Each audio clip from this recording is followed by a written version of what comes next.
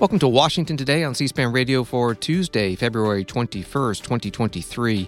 President Joe Biden says Ukraine will never be a victory for Russia. The president spoke in Warsaw, Poland, one day after his surprise visit to Ukraine's capital, Kyiv, and 3 days before the anniversary of Russia's invasion of Ukraine. President Biden saying autocrats only understand one word, no, no, no. No, you will not take my country. No, you will not take my freedom. No, you will not take my future. Russian President Vladimir Putin giving his annual State of the Nation speech in Moscow, again blaming the U.S. and other Western countries for provoking Russia into taking military action in Ukraine. And President Putin announcing that Russia will temporarily suspend participation in the only remaining nuclear weapons treaty between the U.S. and Russia, the one called New START that was signed in 2010. The U.S. Supreme Court hears a case about whether large technology companies can be held liable for third-party content on their platforms. A lawsuit was brought by a family of an American woman killed in an ISIS attack, lawsuit against Google. The claim is that Google's subsidiary YouTube pushed ISIS videos to users through its algorithms, inciting violence. We'll hear some of the oral argument before the justices and talk about this case with Politico's technology reporter Rebecca Kern. EPA Administrator Michael Regan makes his second trip in a week to East Palestine, Ohio, and that recent train derailment that led to a toxic chemical spill, announcing the EPA is ordering the railroad, Norfolk Southern, to clean up at the site and pay all remediation costs. And Congressman David Cicilline, Democrat from Rhode Island, reelected just a few months ago, announces he'll resign from Congress in June to become president of the Rhode Island Foundation. And we start in Warsaw, Poland. An elaborate welcome ceremony for President Joe Biden, and then a meeting with the Polish president, Andrzej Duda, and then a speech on Ukraine. Associated Press reports that President Biden returning on Tuesday to the Polish castle, where he spoke shortly after the Russian invasion of Ukraine last year, said the war had hardened Western resolve to defend democracy around the world. He warned that there were hard and bitter days ahead, but pledged the U.S. and its allies would have Ukraine's back as the war enters its second year. President Biden's speech came one day after his daring, unannounced trip to Kyiv, where he met with Ukrainian President Volodymyr Zelensky. That from Associated Press. Here's President Biden. 1 year into this war, Putin no longer doubts the strength of our coalition, but he still doubts our conviction. He doubts our staying power. He doubts our continued support for Ukraine. He doubts whether NATO can remain unified. But there should be no doubt. Our support for Ukraine will not waver. NATO will not be divided, and we will not tire.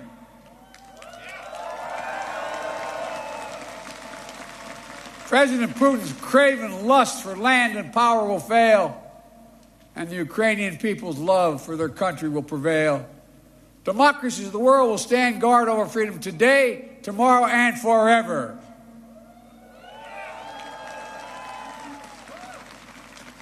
So that's what's at stake here. Freedom. That's the message I carried to Kyiv yesterday, directly to the people of Ukraine.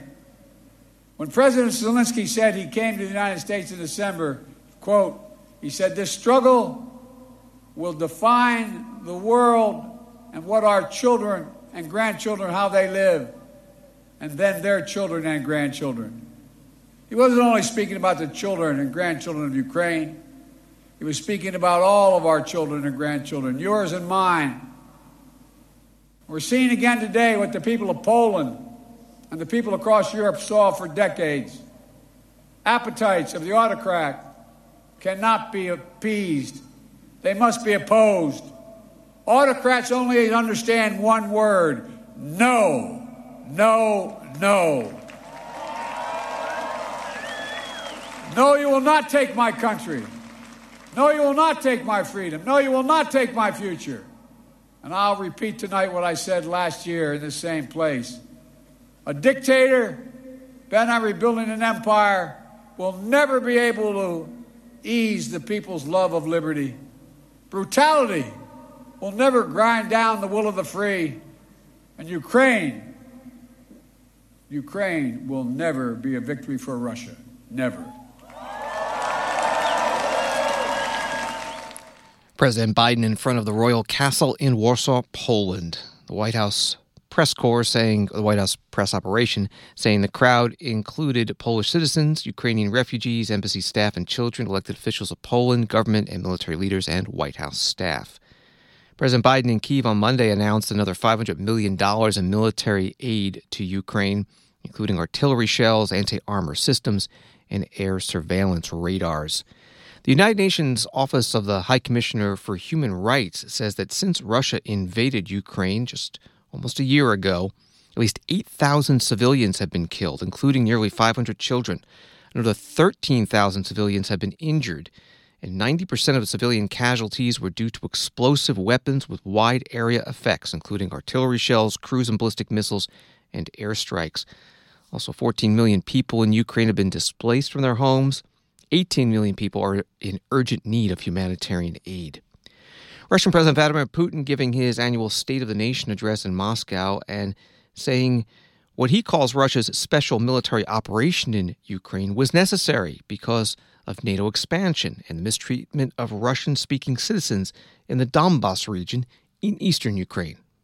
We're not at war with the people of Ukraine. This is something I've said many times. The people of Ukraine are no hostages to the Kyiv regime and their Western masters, who have effectively occupied the country in a political, military and economic sense.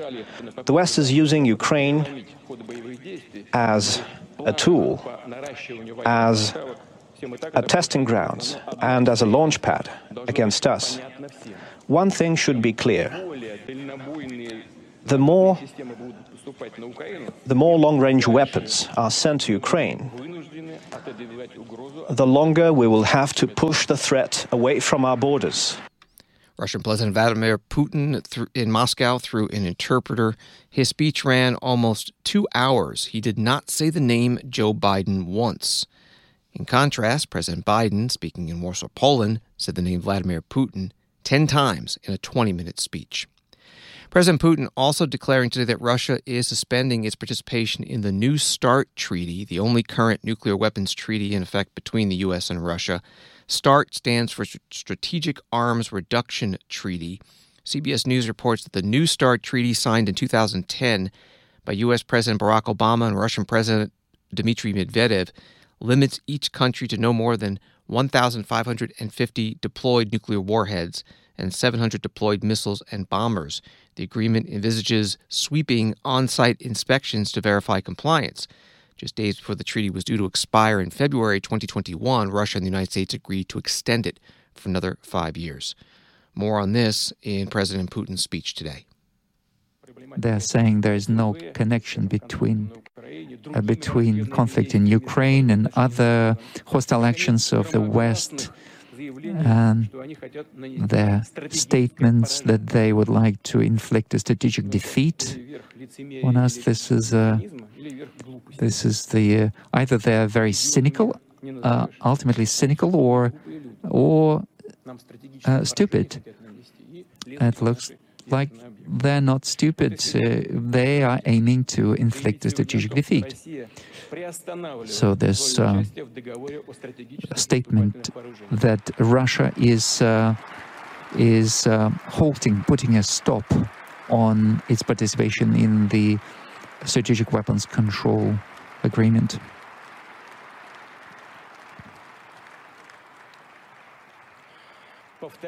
I would like to reiterate.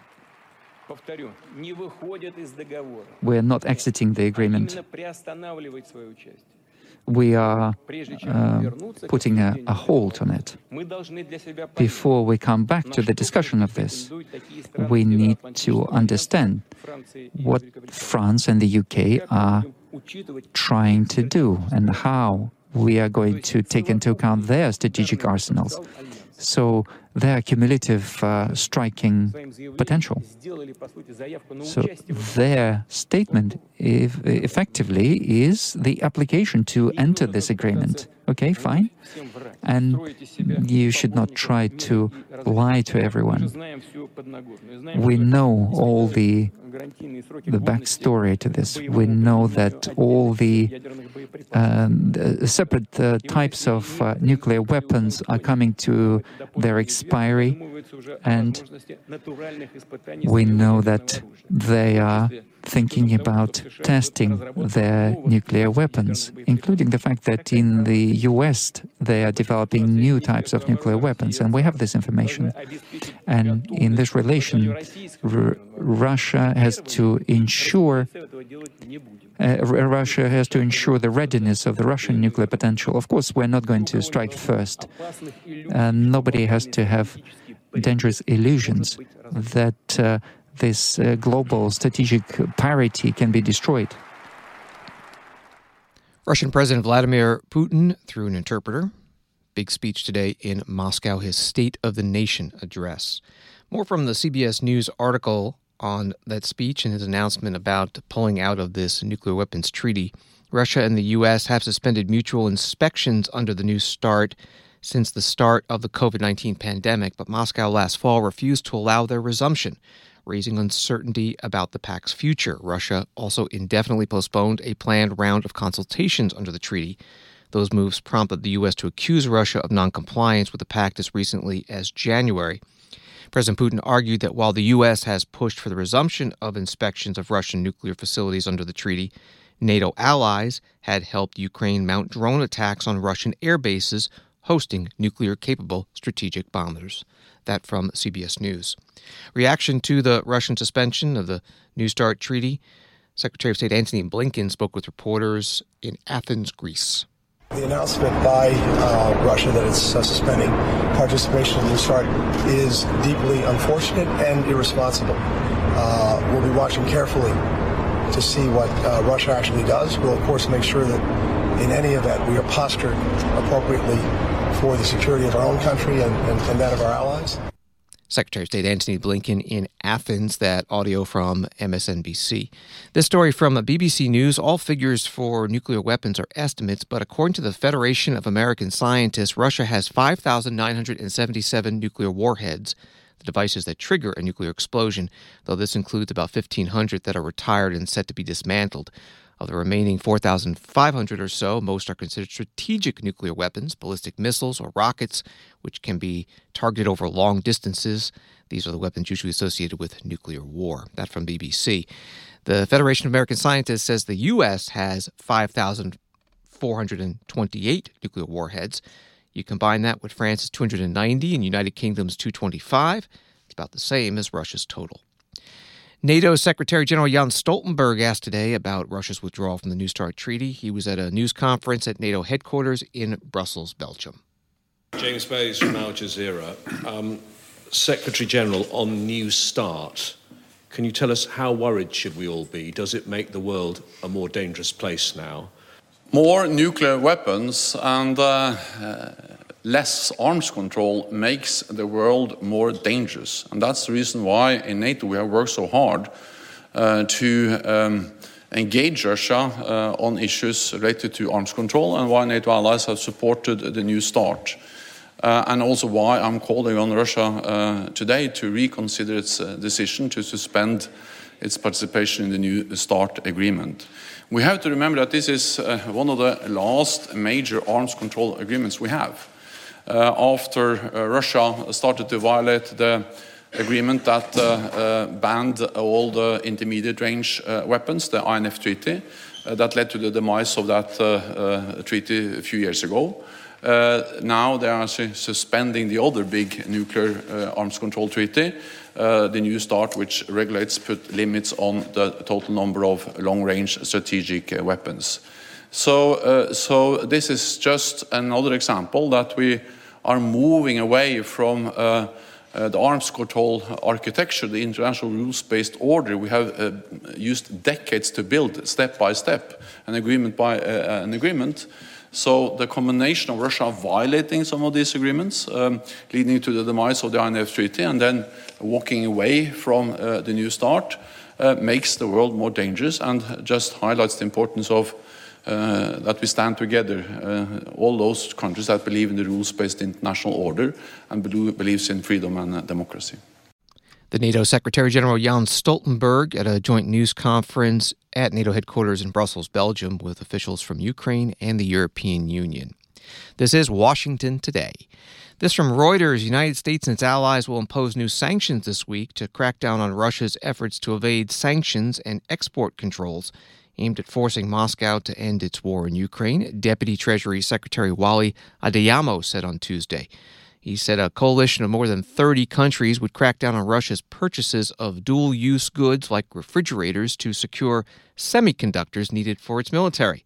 The sanctions would also seek to do more to stem the transshipment of oil and other restricted goods through bordering countries, although he did not give details. The Deputy Secretary spoke at the Council on Foreign Relations in Washington, D.C., and he also said that the sanctions over the past year have had a measurable effect on Russia's ability to wage war in Ukraine. 1 year on, our economic tools are constraining the Kremlin. Our sanctions and export controls, implemented in partnership with the Department of Commerce, have degraded Russia's ability to replace more than 9,000 pieces of military equipment lost since the start of the war. Forced production shutdowns at key defense facilities, and caused shortages of essential materials and components for tanks and aircraft production. Russia is also running out of ammunition and has lost as much as 50% of its tanks. At the same time, our coalition has provided Ukraine with state-of-the-art military equipment, helping them to run faster as we force Russia to go slower. And Russia today is forced to turn to mothballed Soviet-era weapons to fight its war of aggression. Going forward, our export controls and sanctions will continue to prevent Russia from accessing the equipment it needs to make up for these losses. And our sanctions will make it harder for the Kremlin to use the remaining resources Russia can access to pay for the weapons they need. While Russia's economic data appears to be better than many expected, our actions are forcing the Kremlin to use its limited resources to prop up its economy at a time where they would rather be investing every dollar in their war machine. Deputy Treasury Secretary Wally Adeyemo at the Council on Foreign Relations in Washington, D.C.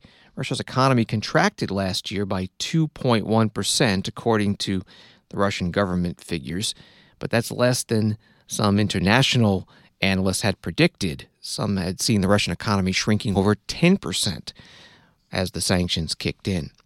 Ukraine's ambassador to the United States, Oksana Markarova, has been a familiar sight on TV in the U.S., doing interviews and forums. She was even a guest of the First Lady at the State of the Union address a couple of weeks ago.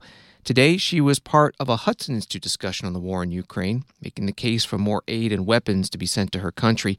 An audience member asked whether Russia should pay Ukraine for the suffering it has caused and to rebuild when the war is over. I'm Peter Humphrey, an intelligence analyst and a former diplomat. I can't even conceive of this ending without a major program for reparations. And I'm wondering if the world is looking at perhaps a tax on Russian energy for the next 20 years to make that happen. And without reparations, this can never end. You people need to be compensated for what's being done. Amen. I can only agree with this question, which is not really a question, but something that we work really actively on. So 50 or more % of our energy system is destroyed. Some of the cities literally no longer exist. The city of Mariupol has 90% of the buildings destroyed, and Russians still control that city. City of Kharkiv, it's tens of thousands of buildings, some of them of the historical cultural heritage, some institutions that were not even destroyed by the Nazi Germany during the World War II. The destruction is huge. The losses of people are huge.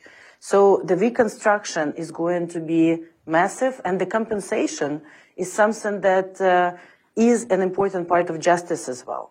Now, there are several sources as we look at how this could be compensated and what resources could we use in order to rebuild the country and have this compensation mechanism. First is, the assets that are sanctioned and seized abroad, including the Russian sovereign asset. It's a difficult discussion, but it's a discussion we are holding in a number of capitals since 24th of February. And I believe if we all join forces together, this could lead to a very plausible result, because this is the money of either Russian Federation or people directly responsible for this, and they should be seized and they should be provided to Ukraine. And there is a possibility even after the omnibus has been adopted, and there was the Lindsey Graham law on inside that actually allowed already the Prosecutor General with his decision to transfer confiscated assets to the Department of State, and Department of State can give it to Ukraine already. So we already have the first 5.4 million that has been confiscated and is going through that process. But of course, the scale of what is needed is much more. Of course, the reparation is something that we think it would be a just thing to discuss, but it requires us to win the war and Russia to be defeated in order to even approach those discussions. So, absolutely. And third, within all the three criminal proceedings that we have in the International Criminal Court, International Court of Justice, and European Court of Human Rights, as well as future tribunal, the end result of all of these decisions could also and should also lead to, reparations, confiscations, and the material aspect of Russia also paying for what they have done. So absolutely, yes. Ukraine's ambassador to the United States, Oksana Markarova, at the Hudson Institute in Washington, D.C. Ukraine says that as President Putin was giving his State of the Nation speech in Moscow today, blaming Western countries for starting and escalating the fighting in Ukraine, Russian missile strikes in the southern Ukrainian city of Kherson killed at least 6 people and wounded another dozen. And Ukraine has told schools to hold classes remotely tomorrow through Friday because of the risk of Russian missile strikes around the anniversary of Russia's invasion. Washington Today continues in a moment. Welcome back to Washington Today, available as a podcast, wherever you get your podcast, on the C-SPAN Now mobile app. Some other headlines today. This from TheHill.com. House Minority Leader Hakeem Jeffries, Democrat from New York, slammed Republicans providing Fox News with footage from the January 6, 2021 insurrection as an egregious security breach. Congressman Jeffries, in a letter to his Democratic colleagues in the House, saying officials are trying to confirm the precise nature of the transfer of the videos from the attack. The letter came after reports surfaced that House Speaker Kevin McCarthy, Republican from California, provided Tucker Carlson and his team access to 41,000 hours of surveillance footage from the U.S. Capitol around the time that the riot happened. From USA Today, the Biden administration announced a new policy proposal that would limit access to asylum for migrants who cross the United States southern border illegally if they fail to apply for protections in another country. It's set to go into place as Title 42 ends in an effort to curb illegal migration. This story from Politico.com this morning. Tech companies are bracing for the United States Supreme Court to hear one of the most consequential cases facing the trillion-dollar industry to date, a ruling that could potentially make them liable for the recommendation of harmful content on their platforms. The case, Gonzalez v. Google, seeks to hold Google's YouTube liable for the death of a woman killed in the 2015 terrorist attack. Her family is suing the company for recommending ISIS videos used to recruit potential terrorists for attacks around the world, and contending that a federal liability shield for tech platforms doesn't protect the YouTube's use of algorithms to recommend content.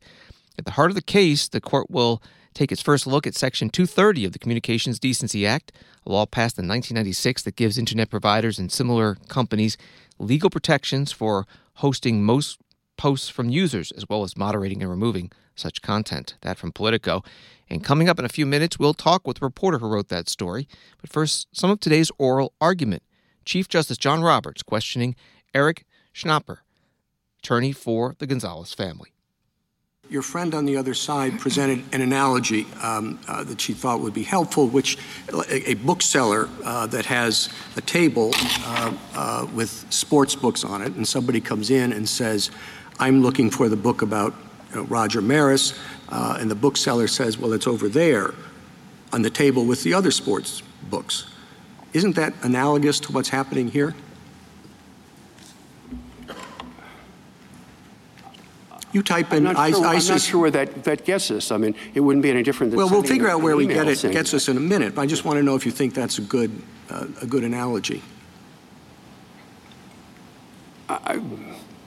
I'm a little concerned to know where it's taking me. It's an analogy of sorts. That's what we call questions. But at some point I'm going to go yes, but you still have to fit it within the four walls of the statute. Perhaps you could tell me what lies ahead. I think I could. I mean, sure, it's an analogy of sorts. But what lies ahead is I give up. Your Honor. Yes. Yeah. But no, what lies ahead is the idea that you could look at that and say it's not. Pitching something in particular to the person who's made the request. It is recognizing that it's a request about a particular subject matter, and it's there on the table, and they might want to look at that or they may not want to look at it. But it's really just a 21st century version of what has taken place for a long time in many contexts, which when you ask a question, people are putting together a group of things, not necessarily precisely answering your question. I mean, if somebody says yes, no, all right. I think I know where we're going here. Insofar as I go to YouTube and I say, show me a cat, it's more complicated than this, but tell me what cat videos you have, and they're responding to that. Sure, that's an easy case. They give you a bunch of cat videos. You don't have any complaint about something like that. In this case, if they put in something, say, show me ISIS videos, they would get a bunch of ISIS videos, and you don't have any objection to that, given the way the search was phrased. I have to answer that with precision. If I say, play for me an ISIS video, and they just directly play the video, then what they've done falls within the language of the statute. It's requested, it's purely third-party content, and I would trying to be holding them liable for displaying that content. But what actually has happened, and this is maybe analogous to what goes on to some extent at Twitter, where they might actually literally just show you the thing. But what's happening at YouTube is they're not doing that. I type in ISIS video, and there's going to be a catalog of thumbnails which they created. It's as if I went into the bookstore and said, I'm interested in sports books, and they said, we've got this catalog which we wrote of sports books we have here, and handed that to me. They created that content. And if you publish content you've created, you're not within the four walls of the statute.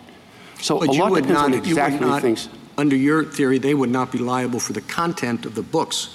They'd be liable for the catalog? But providing the catalog. Okay, thank you.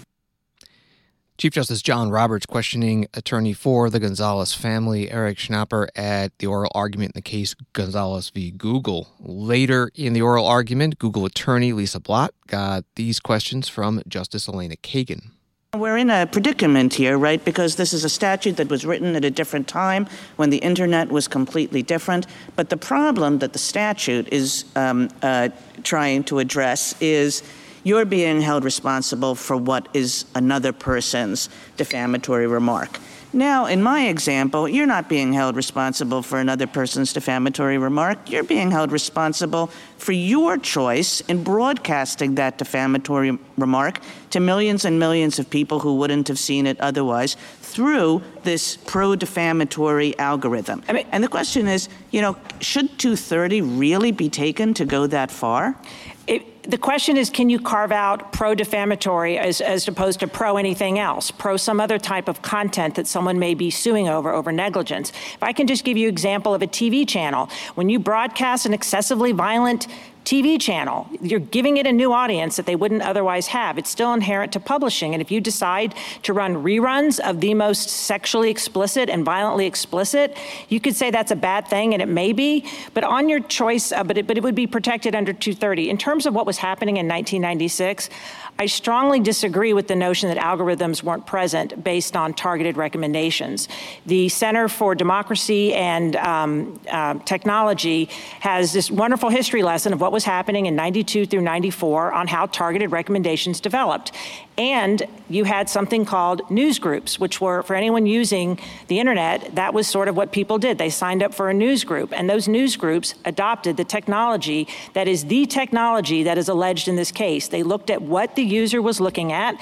Say the user was looking at science news, and they thought, oh, that also user is looking at some other kind of news, maybe on psychology or something. And so they would make recommendations based on your user history and that of others. Amazon, 2 months into 1997, introduced its famous feature of if you buy X, you might like Y, based on that technology. So this technology was present starting in 92.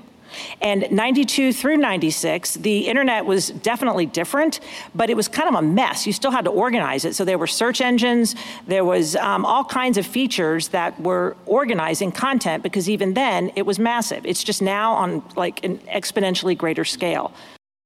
Lisa Blatt, attorney for Google, questioned by Justice Elena Kagan. With more on today's Supreme Court oral argument in the case Google v. Gonzalez, we're joined on the phone by Rebecca Kern, Politico's technology policy reporter.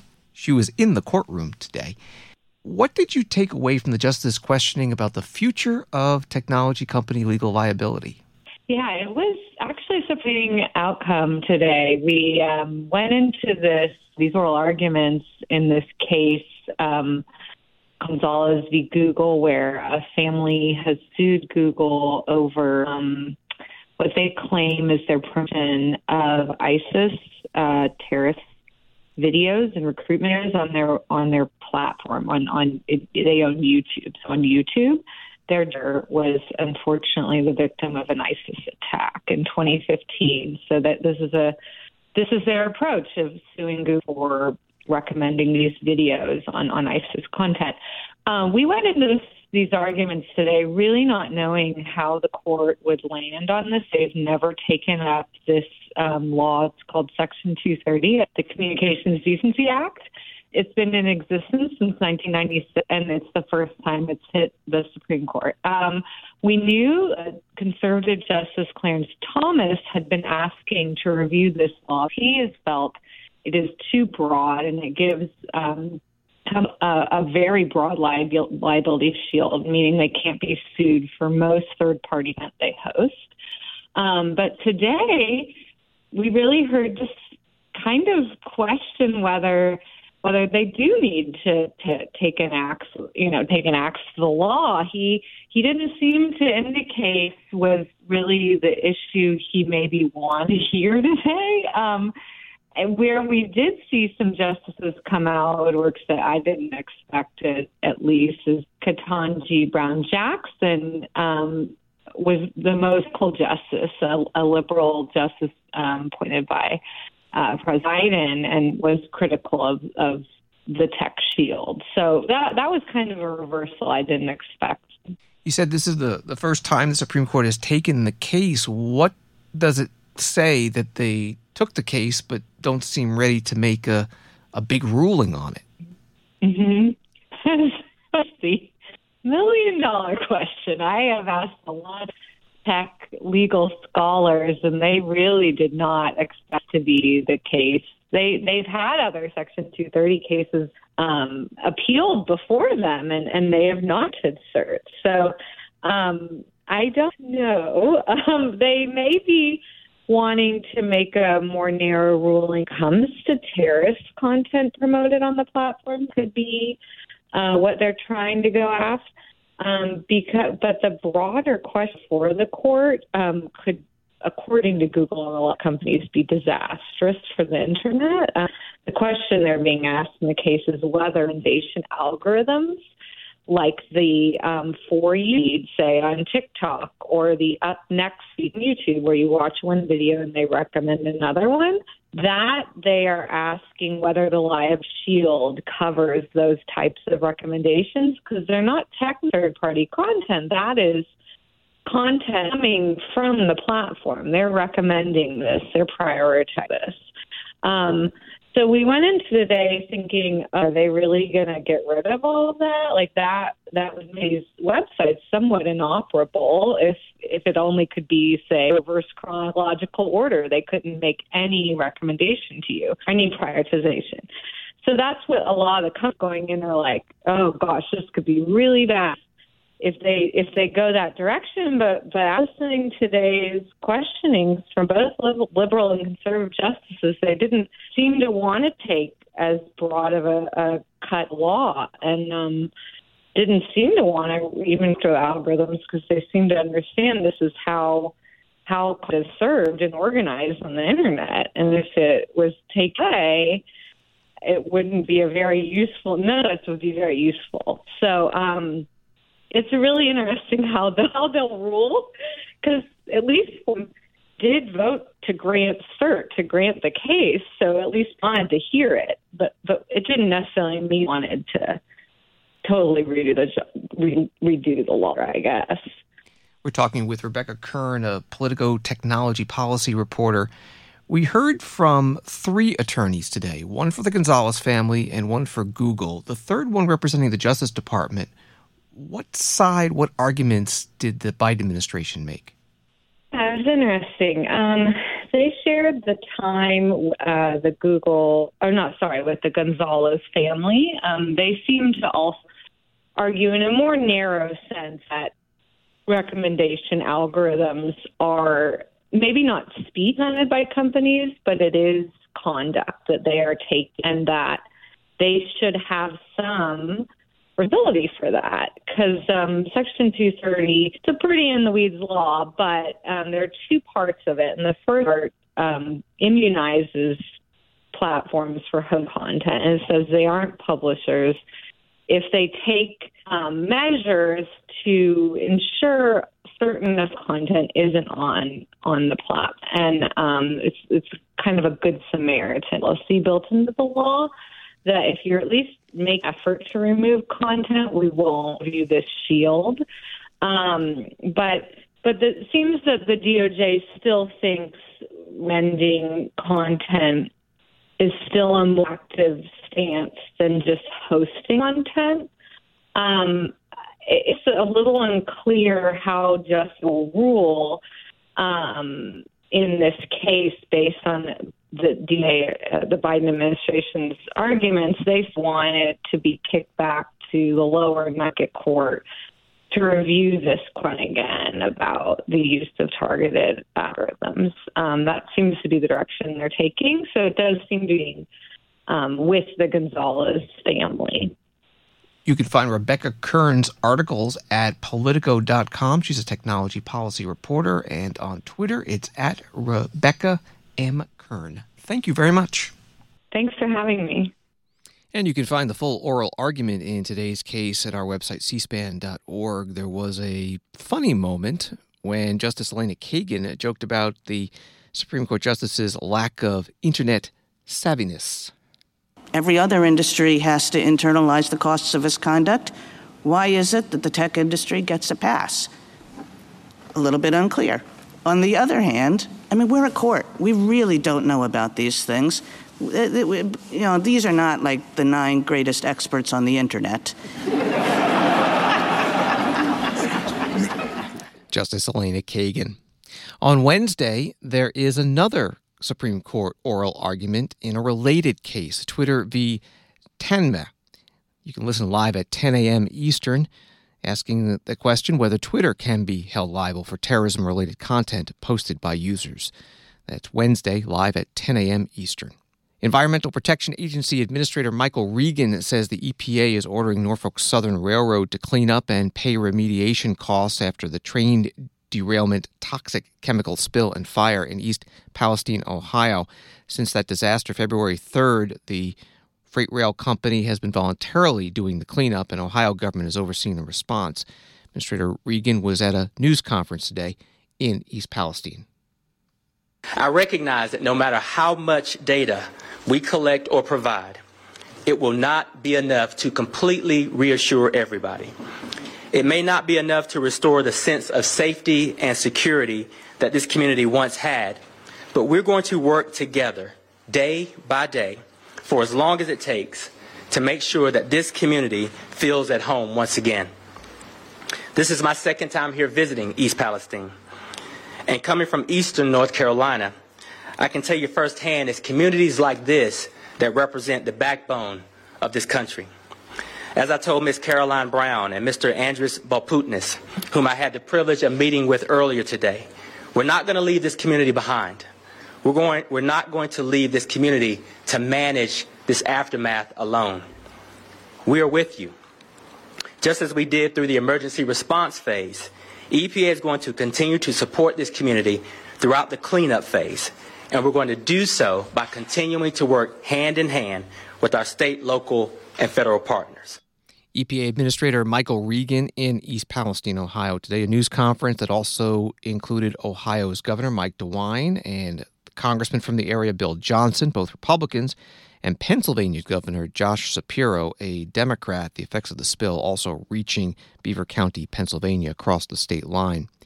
E&E Greenwire has an article that has this. EPA and state officials repeatedly reported no chemicals have shown up in water, soil, or at-home air quality tests, but residents counter that rash breakouts, sick cattle, and other unusual health implications have arisen since the derailment. And scientists from the Centers for Disease Control and Prevention are on the ground in East Palestine, and a Health and Human Services-run health assessment site has been set up in the city where residents concerned about symptoms can be evaluated. More from the EPA administrator. Today I'm announcing that EPA is ordering Norfolk Southern to conduct all necessary actions associated with the cleanup from the East Palestine train derailment. Using EPA's legal authorities, I am ordering Norfolk Southern to do the following. Norfolk Southern will clean up all contamination in soil and water and safely transport that contamination to the appropriate locations to ensure that residents are not impacted further. From the debris and the chemicals you see in the waterways to the soil in and around the crash site. This work will be done to EPA specifications.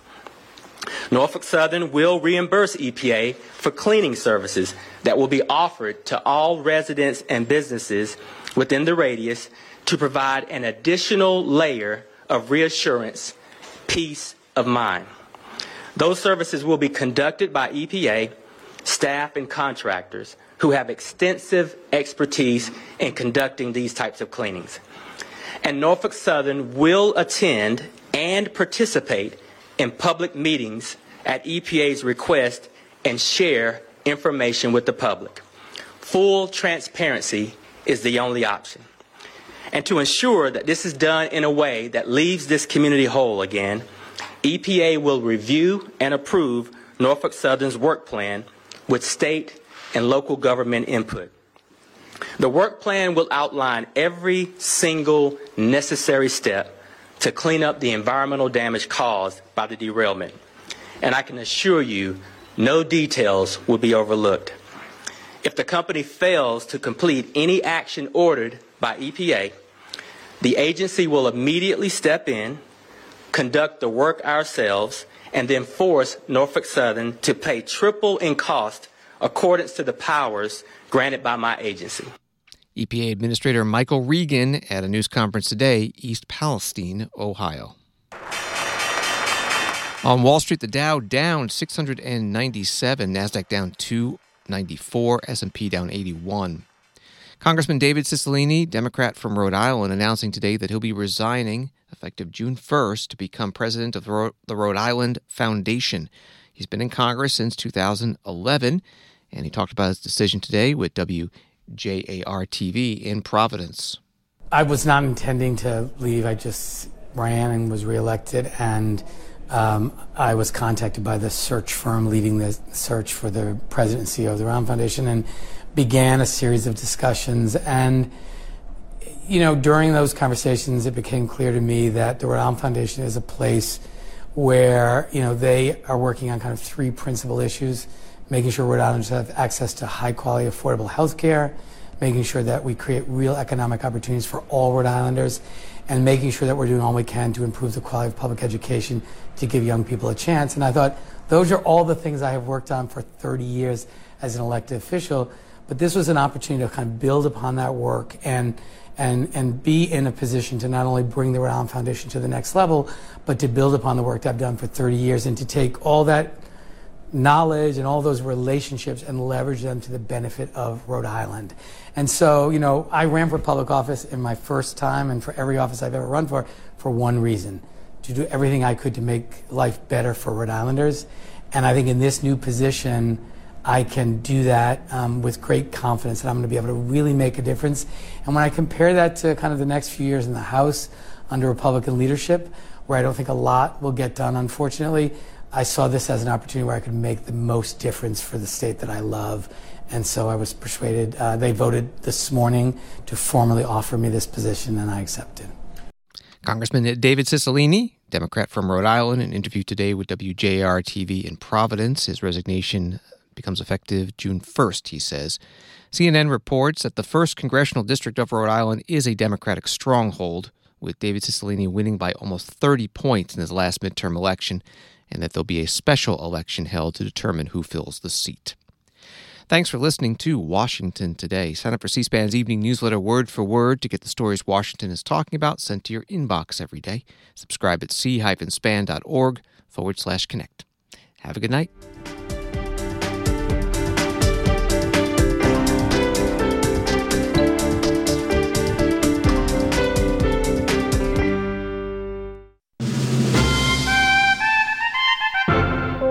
Next, 4 conversations from C-SPAN's series of over 40 interviews with new members of the 118th Congress. C-SPAN spoke with the new members about their upbringings, careers, and political philosophies. Democrat Morgan McGarvey is one of nearly 80 new U.S. House members in the 118th Congress. The father of 3 told C-SPAN about his political philosophy, how he's balancing time between Washington and Kentucky, and about his family's prominent role in a multi-decade National Geographic project documenting their lives.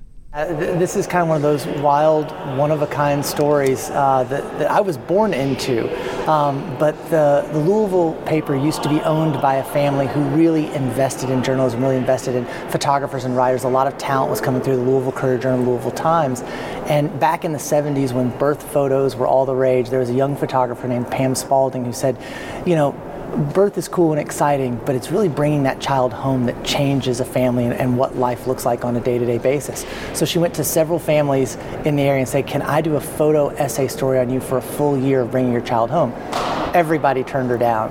So then she gets to my mom and dad, who were pregnant with my older brother at the time. And my dad had worked his way through college and law school in Lexington as a television reporter. And so she said, can I follow you guys for 1 month? And he just felt like he couldn't say no. So they did it for 1 month, then they did the story for a year, and then she kept coming around. And now 46 years later, she is still documenting our family, and it's not about us, it's about life. 30 years in, National Geographic released a book. It was the first time we'd seen any of the pictures. We still don't see the pictures, we don't get them. It's very much in her vision, shooting the everyday and the ordinary so that 100 years from now, people will say, this is what it looks like when a family ate at McDonald's. This is what type of car they drove. I mean, even think about, in my lifetime, going from landline phones to cell phones and what that looks like just in the everyday life. And so it's a one-of-a-kind project. I don't think anyone has done a project of that scope or that type before. And it's kind of wild, and it's certainly an icebreaker in conversation. When people say, tell me something about yourself that we might not know.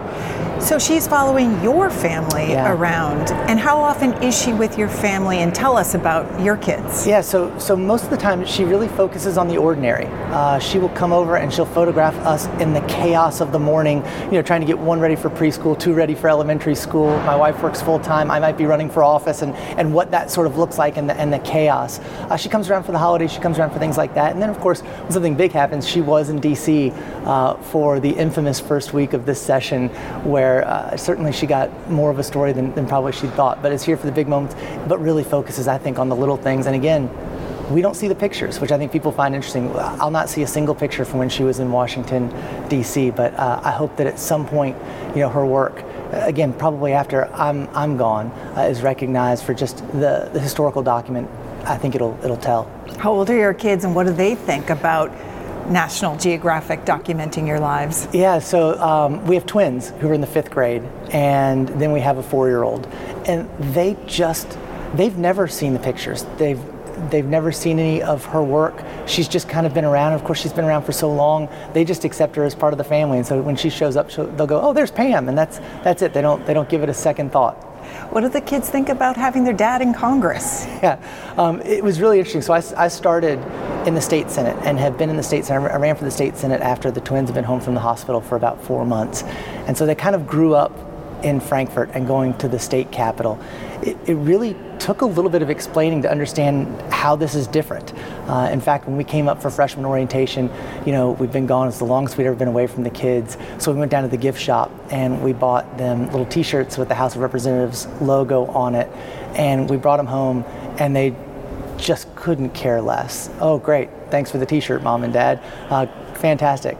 Then after we brought them up here for the swearing in and they got to see the Capitol and they got to see, the hustle and bustle of Washington, the monuments, they don't take those t-shirts off now. They sleep in them every night. They wear them out on the weekends. And so I think now they think it's a really cool thing and they're starting to understand how awesome it is to be in Washington. You have 3 little kids. Your wife works full time. Mm-hmm. How are you balancing Washington and home? I don't know if we are successfully balancing it right now. We're doing the best we can. We're a couple of weeks in, and so we certainly are scheduling FaceTimes with the kids, and communication helps so much. And then, of course, trying to find ways to block time when I am home to make sure that we have some hours where it's just the family, or that I get to take them to school, or I get to pick them up from a sporting event at night and work around the schedule. You majored in journalism. How come? What was your interest in journalism? Yeah, when I went to college, I went to the University of Missouri to major in journalism. That's how I wanted to change the world. I still believe in the power of the press, in the power of journalists to tell a story, to tell someone's story, to monitor what's going on. It was actually at the University of Missouri where I became a television reporter for the NBC affiliate out there, KOMU NBC 8, which is owned by the university. And during that time was when all of the Bush v. Gore stuff was going on. And then, I don't know if people remember, there were 2 famous Missouri politicians, a guy named Mel Carnahan, who was the sitting governor running against the sitting U.S. Senator John Ashcroft at the time. Governor Carnahan's plane crashed, and he unfortunately passed away a few weeks before the election. He had to remain on the ballot. Then the governor said, "I'll appoint his wife." Big national news story, and there I am as a junior in college.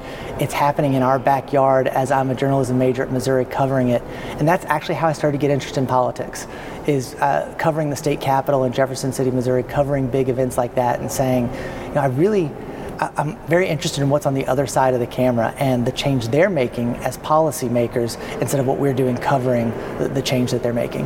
Where does your political philosophy come from? Yeah, I think that in life, not just in politics, we're judged by how we treat others, by how we treat those on the margins, by standing up and making sure that everybody has a voice, that everybody has a say. I think that kind of grounds me in the core of what I see as government service. It's going and standing up and really, truly fighting for the people you represent, fighting for what you believe is right, but also not losing the sense of why we're here, right? To fight for people, but also to get things done. Who taught you that? I don't know. I think, my parents have really strong values and raised us all with a really strong value system and maybe an eye towards public service. My brother is still active duty military. My sister is a teacher, now a counselor in a public school system in Kentucky. I've been in the state Senate and now doing this. So, people haven't asked me who taught me this, but, in looking back, maybe it's not an accident, maybe it's not an accident that all 3 of us ended up in public service. Republican Keith Self represents the 3rd Congressional District of Texas in the 118th Congress and is one of its nearly 80 new House members. He told C-SPAN about the influence his parents had in shaping his conservative values, lessons learned from his failed House campaign from 20 years ago, and the significance of the military pins he wears beside his congressional pin on the House floor. Those are my master parachutist wings from the U.S. Army. I had about a decade in airborne infantry and special forces units, and very proud to wear that in Congress. And what is a parachuter? I'm sorry? What is a parachuter? What did you do? Jumping out of an airplane is more fun than the law allows. So I served in airborne infantry units with the 82nd Airborne Division, and I was a detachment commander and a company commander in Special Forces with the 10th Special Forces. What do you think it says about you that that's the type of military career that you pursued? I love adventure. Real simple. And tell us about some of the adventures you had. Oh, goodness. It's just a lot of fun, all the way from small drop zones with Special Forces into the large drop zones at Fort Bragg. Exercises are fun, and it's just a fun way to get to work. You were deployed in many different areas, correct? How many different parts of the country or the world did you see? Well, deployments or combat deployments are into combat zones. So that would have been Grenada, Bosnia, Afghanistan, and Qatar for Iraqi freedom. I also served overseas for another decade in places like the embassy in Cairo, Egypt, the European Command in Stuttgart, Germany, NATO military headquarters in Mons, Belgium, and then Central Command for Afghanistan and the Gulf. When did you become interested in running for public office? I actually ran for Congress back 20 years ago. In the interim, I served for 12 years as the county judge, which is the elected chief executive, sort of, for a county of about 1 million people in Texas. So you ran 20 years ago. Why did you run then? Why did you run 20 years later? Oh, because I had been in the embassy in Cairo and I saw the Codels come through. And then when I was in the Pentagon, I served over in the old executive office building in the White House, spent some time there. I wasn't serving there. And I got to know some congressmen. And frankly, I realized it's not rocket science. So I thought that you just had to believe something and be able to articulate it. Left, right, really doesn't matter. Believe something, be able to articulate it. Where do your conservative roots come from? Probably my parents. I think that's my parents and my Christian faith, I think, are the basis for my conservative views. And what did they teach you about conservatism? Oh my goodness. It's the hard work. It's the American dream. It's doing what you want to do and doing it with all your heart. Some of our C-SPAN viewers may recognize you. You were part of history recently at the beginning of this 118th Congress. I was. You were one of several Republicans who did not vote for Speaker McCarthy. Can you tell us why? I voted for the rules package. That was the only way we were going to get to the rules package that we have. We have a very strong rules package, and rules determine how Congress acts, how we operate, what we do. So that was my goal, because we need to get past the regime of the past, the iron fist that this Congress has been under for the last 2 years. We need to get to where people like me, I'm not going to be in leadership, I'm not going to be a committee chairman, I'm just going to be a member of Congress. I need to be able to have input. I need to be able to give amendments on the floor. I need to be able to have a say in this greatest legislative body in the world. What committees will you be on? I'll be on Foreign Affairs and Veterans Affairs. And why are you pleased with those two assignments? I think they're two committees that I can contribute to fairly quickly. I look forward to learning, because obviously I'm a freshman, but I will learn and I will work hard, and I think I can contribute. Democrat Andrea Salinas represents Oregon's 6th Congressional District and is among the 80 new U.S. House members in the 118th Congress. A former state legislator in Oregon, she told C-SPAN about her upbringing in California and how her experience as a first-generation college student influenced her political philosophy. So my philosophy really comes from my upbringing, from both my parents. They're both Latinos. One came over from Mexico when he was 5 and worked in the fields and got a good paying union job after he came back from Vietnam and married my mom. But they really both both my parents taught me and my sister the value of hard work, but that education and, again, a good paying union job can really advance a family out of poverty into the middle class. Describe your childhood. So it was a pretty average upbringing. My dad was a San Francisco police officer for 32 years. So I was daughter of law enforcement. I was hardworking kid who, if I wanted to do anything extra, had to make sure I earned it myself, raking leaves, making sure I, could earn my way to summer camp, that sort of thing. And so, and then really my parents really did kind of encourage education, and so went on to become the first in my family to graduate from a 4-year university. And you went on to the University of California, Berkeley. Yes. What were your 4 years like there? How did they shape who the person is today? Well, I have to say, it really gave me, I think, an appreciation for issues and problems and looking at things more systemically rather than just kind of my own myopic view of the world. And it opened up how things are so interrelated, right? And whether those are social structures or constructs to economic. And so it really made me appreciate that we can't all live and look inside our own world. We really have to expand and look, nationwide, globally, to the economic structures and the forces that are shaping people and are preventing people from getting ahead and really, I think, taking advantage of some of those American opportunities that we all think we have. What was your major? It started out political science. Everyone just assumes I was a poli-sci major, but I ended up a psychology major. What did you do after you graduated? So my last semester at Cal, and it took me a while, I worked my way through, and so it took me about 7 years, but my last semester I worked for Senator Feinstein in her San Francisco district office. I was an intern. And then I decided to take the LSAT. I didn't do as well as I wanted to, so I thought I'll take a year off. But that was 1995, around the Republican Revolution time. So I came out here and tried to find a job on Capitol Hill. I landed finally with Senator Harry Reid's office at his front desk. What did you do then for Mr. Reid? So I did what a lot of staffers do at the front desk. I answered phones, helped with press photos, got in there at 7 a.m., sometimes didn't leave till 7 p.m., but it was fun and it was really exciting, and then moved on to legislative correspondent work until I moved over to the House side and then worked for a member of Congress from California, and I did his tax, trade, and Social Security work on Ways and Means. How did you end up in Oregon then?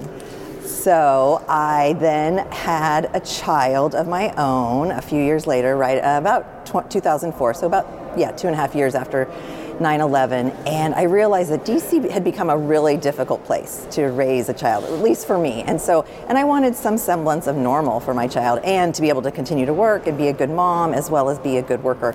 And so we kind of looked all over the country and found that Oregon just felt so right. It was civically engaged, very active people, and as beautiful, and I will now say more beautiful than California in terms of its landscape and access to the outdoors. So what did you do when you moved to Oregon? So I moved to Oregon, and truly the day I landed in the airport at PDX, I got a call from Congresswoman Darlene Hooley's office, and they were looking for somebody to fill in for a few months. Someone was going on maternity leave, and then 3 months turned into 2 years until Congresswoman Hooley retired. So I did her district aid work, some energy work as well, and environment and small business work.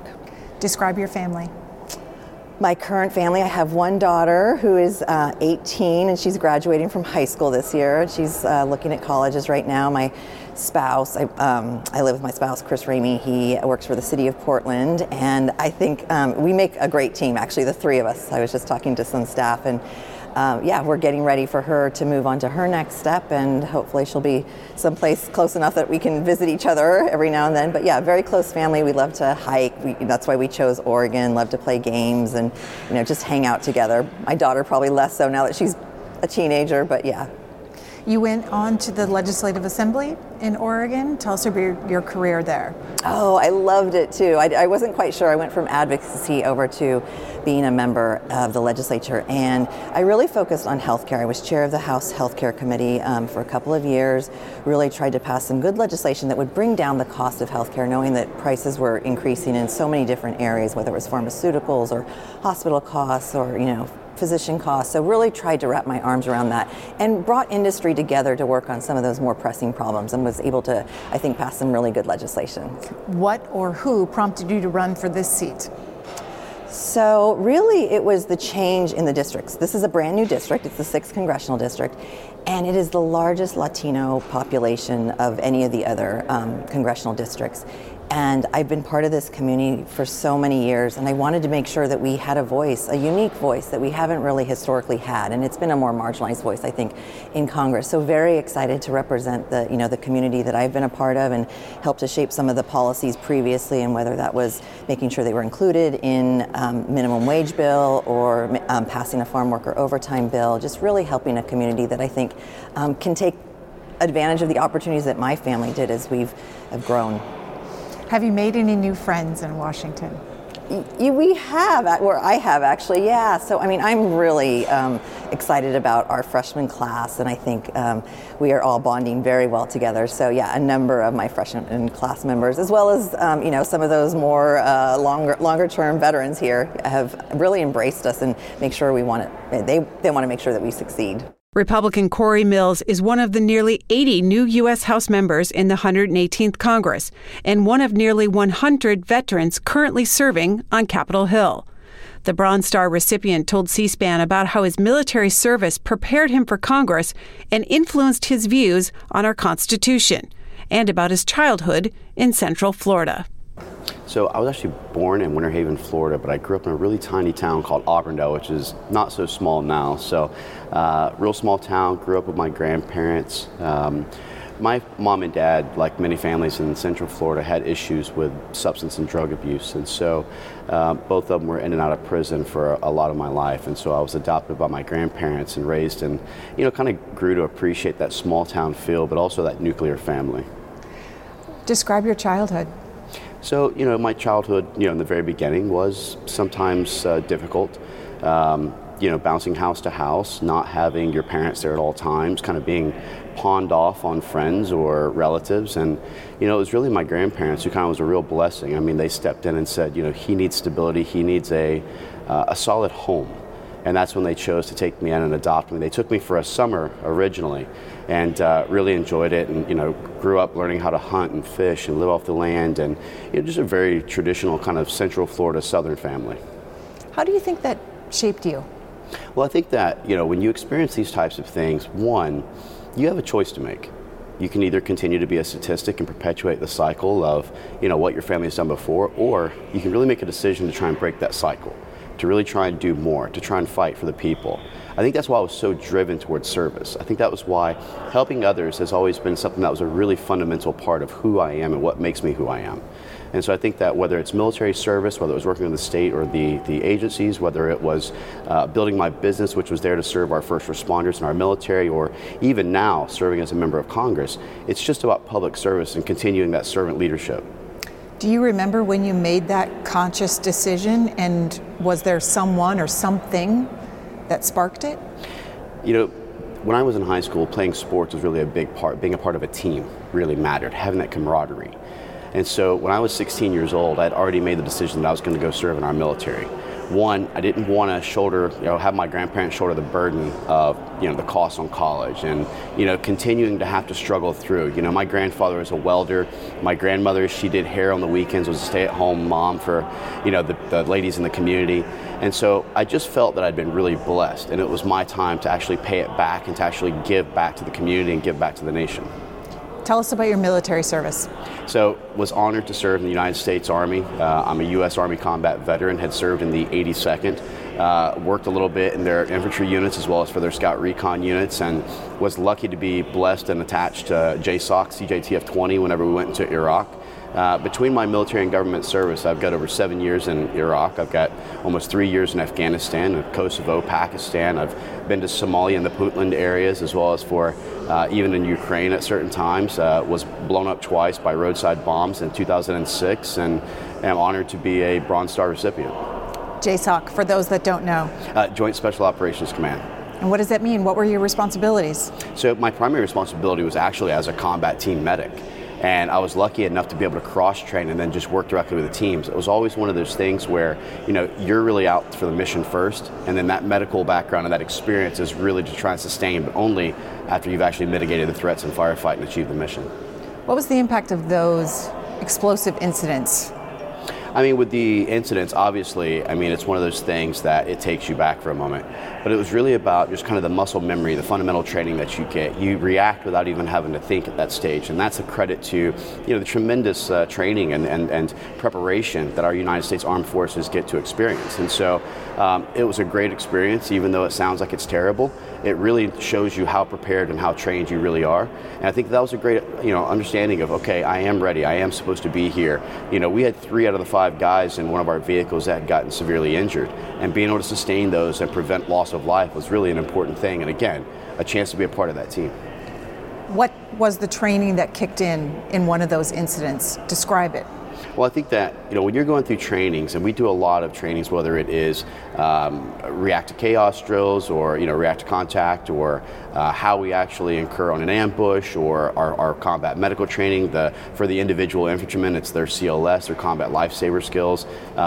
These are all things that immediately kick in, but also identifying and mitigating the threats.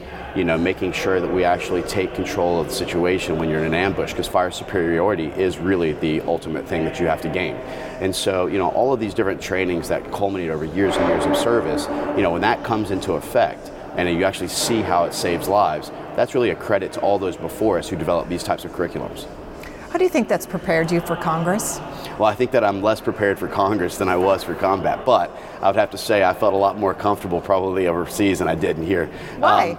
Well, you're always, at least overseas, you kind of have an idea of who your enemy is, right? And who's actually trying to sharpshoot and go after you. I joke around with people all the time, and I say, I don't know if I should have worn my body armor more, here in Congress or more overseas. And it's kind of a tongue-in-cheek military type of banter back and forth with all of my military brothers here. But, Congress is one of those areas that if you understand public service, if you understand what that oath truly meant, for a lot of us, we did do our formality where we swore our oath on office. But that oath that we took in uniform never expires. Just because you take that uniform off doesn't mean that you don't stop fighting for our constitutionality. It doesn't mean that you don't believe in our freedoms, our rights. America is a very unique country where even a child who is born into a certain socioeconomic class, that doesn't define them. We're equal opportunity, not equal outcome. And I think that it's really key that if I could be even a example for one child who grew up in a very similar background to what I have, and they see that hard work and opportunity and the ability to continue to serve is something that they want to do and they can do it, you're not limited just by where you grew up.